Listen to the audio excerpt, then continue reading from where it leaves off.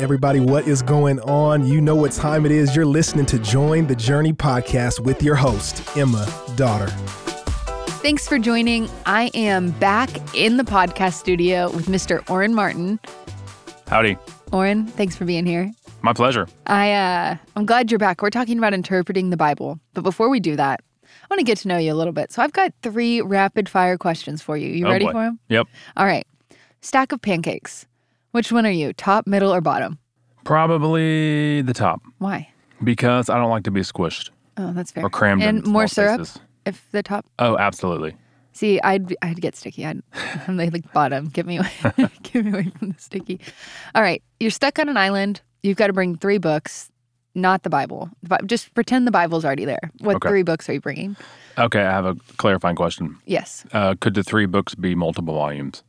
Sure. Okay. I would bring John Calvin's Institute to the Christian Religion. All right. I would bring Herman Bobbing's 4-volume Reformed Dogmatics. Okay. And I would bring J.I. Packer's Knowing God.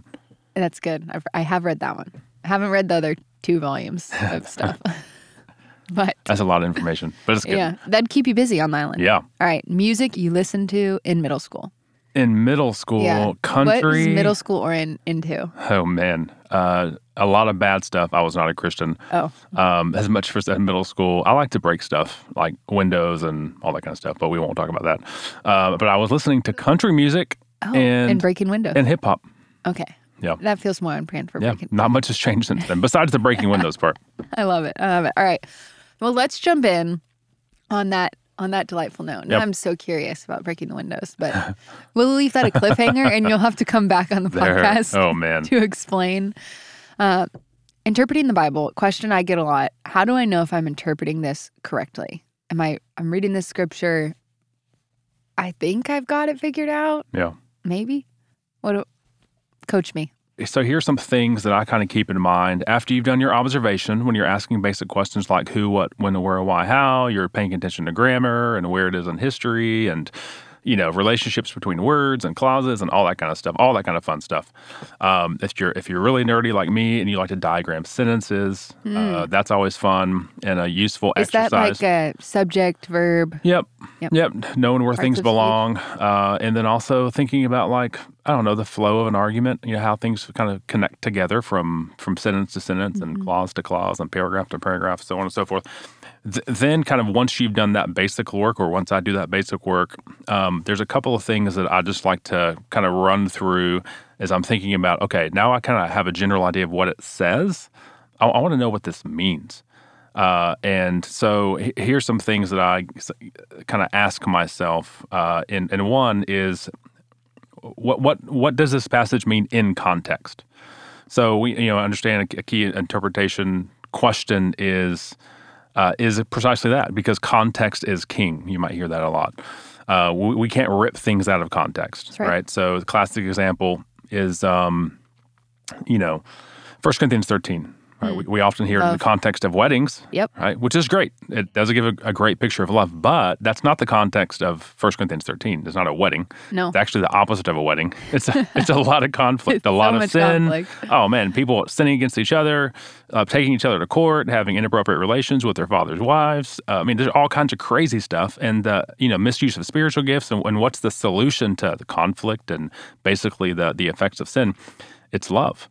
And so, I just think remembering that is useful, those kinds of questions. So context is king. The wrench in the equation, I think that I like to talk to people about is there's not just one context. There's multiple contexts. Explain. I'm glad you asked me to do that because I was planning on to. So Great. One is just the literary context, right? Where this verse or where this passage is in its immediate context. So maybe it's Genesis 12, 1 through 3. You understand it's not an isolated passage.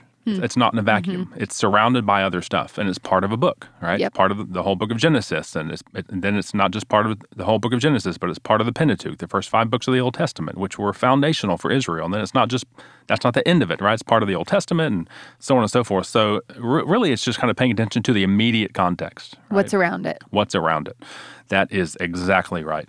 And that's giving attention to, its historical context. It's not, Greco-Roman times. It's ancient Near Eastern times. And, How do I know that answer, though? If I open my Bible and I'm reading Genesis 12, and I don't know what Greco-Roman means or ancient Near East, how could I go about learning historical context? Yeah, that's a great question. It's always helpful to have a good study Bible. Maybe an ESV study Bible or the NIV study Bible. And there's, we have an abundance of resources. And to have a good study Bible at your side, or maybe that's the one you primarily read out of, is just helpful because you're going to have those kinds of questions. And you can look at the study notes that give you those kinds of things. Now, I would caution you to say that the notes in the study Bible aren't inspired. Those are not God-breathed, right? They're to help us and they're useful to us, but they're not Scripture. So we need to treat them as such, right? And not be overly reliant on them. So that's the first thing. Just read the text a ton of times. One practice that I established early, I don't know why, maybe it's become OCD, is when I wanted to study a passage or a book, I committed to read it 100 times before I consulted any commentary. Times. Yeah, any study Bibles, any. You're serious? I'm dead serious. Why 100? I have no idea. 100 times. It just seemed like a good round number. Wow. Wait, so have you read every book of the Bible 100 times? I don't want to answer that, but yeah. I love that. We all should, it's just my own practice. But it's not a bad practice. Yeah, and I think, especially as a teacher, I want to be close to the text. And so that was kind of my maybe commitment to not go too quickly to other sources to become reliant upon them. Now, those are extremely helpful and I would say necessary if in the process of correctly understanding how to interpret Scripture and what it means. But it does put the priority on God's Word, right? Because faith comes by hearing, and hearing by the word of a really good commentary. No, that's not what it says, or a study Bible. No, but by the Word of Christ, right, which God's given us. So I want my fundamental reliance to be on His Word. And for somebody listening, they're like, 100 times? Start with 2. Start with 5. Yeah. Start with 10. That's right. Start with 1, right? Oh, yeah. The best place to start is with the first time you read it. Yeah, right? And God's going to bless you through it. So literary, historical. Yep. What was the other context? Yeah. So kind of after those, kind of the immediate context, or the passage at hand, which I'd like to say is looking down, just whatever passage that is. The second is what I would call one guy calls it the apocal. Or what I call the covenantal. It's just what stage of history is this in? So, I think the covenantal explains that covenants are the maybe the foundation or maybe the backbone is a better word, is the backbone of Scripture. And the thing that God initiates with different people to move the story along, right? So you have this unique relationship between God and Adam. That relationship's ruptured, right? And God doesn't end the story there. He enters into covenant with Noah. And we see a lot of similarities with Noah, right? That Noah's kind of this new Adam where through whom blessing is going to come to the world, right? To be fruitful, multiply, to fill the earth, to exercise dominion, and do all the things that Adam failed to do. Well, Noah failed too. And God established a relationship with Abraham. Genesis 12. That's right. Abram, I should say, at the time, who became Abraham, right, through Genesis 15 and 17 and so on and so forth. And that's going to be the one through whom, right, and significant advances are made upon that covenant because he gives a different kind of promise, right, that I'll bless you, I'll make your name great, and through you, all the families of the earth will be blessed. And so we're looking for this, who is this descendant, right? And we understand from the rest of the story, it's not Isaac, it's not Jacob, it's not Moses or Israel. All of them failed too, but we come to this promise to David, which we have in the Davidic covenant in places like 2 Samuel 7, and we have massive advances on God's promises to Abraham with the same language, right, of making his name great, of bringing blessing to, but what it adds is now this blessing is going to come through a unique son, David's son. And we know from the subsequent story that it's not Solomon, right? As great as Solomon was and as much as Solomon did in building the temple and, establishing rest and all this kind of stuff, like he was a big failure too. Like his his fathers were, going all the way back to Adam. So we're still looking for this son, right? Through whom God will reign on his throne forever, right? And we understand the fulfillment of that comes through the new covenant, which is established, initiated, and accomplished in Christ, right? God's son, who became man.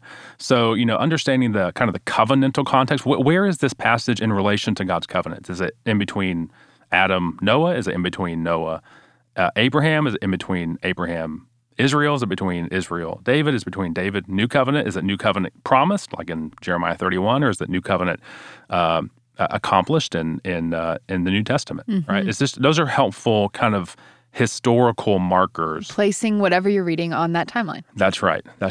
Because that's massively important, because you think about, maybe this is debatable, but you think about, David, his confession of sin in Psalm 51. After he sinned with Bathsheba, he confesses to the Lord, "Take not your Holy Spirit from me." Well, because he saw that taken from Saul. Right? And, my question is that something that new covenant believers can pray? Right? If you've trusted in Christ and God has sent his Spirit, the Spirit of his Son, into your heart, to seal you, can he do that, right? So is that a new covenant prayer? No. I would say no. Right? Yeah. So that's why it's massively important to understand where we are in God's unfolding redemptive purposes that move from promise to fulfillment. So good. It feels like a good foundation. Yeah, that's a good foundation. I mean, the last thing I would say is just finally, the Christological context. We've already touched on it, but we understand that the final context of every text of Scripture, whether you're in Old Testament or New Testament, is understanding it in light of the coming of Christ and his work on the cross, his death and his resurrection, and what he promises to do in his second coming. So, we understand that as Scripture has moved from, we have all these kinds of beautiful promises in the Old Testament, but we don't read those promises as the Messiah hasn't come. We read those promises as the Messiah has come. And that fundamentally changes how we understand and apply these texts. It's good. It's good, Oren. Thanks for being here. Yeah. We're going to have you back to hear the window smashing story. I would love to. In 2023, look out for Oren's episode. I don't know what passage we'll cover, but he'll be here. And as always, I am so glad we're all on this journey reading the Bible together. Hey, we want to thank you for listening, and we hope you enjoyed the episode. Did you know that you can help support Join the Journey by rating and reviewing this podcast? And if you're willing, we'd love it if you subscribe, because the more you download, the easier it will be for new friends to find the podcast.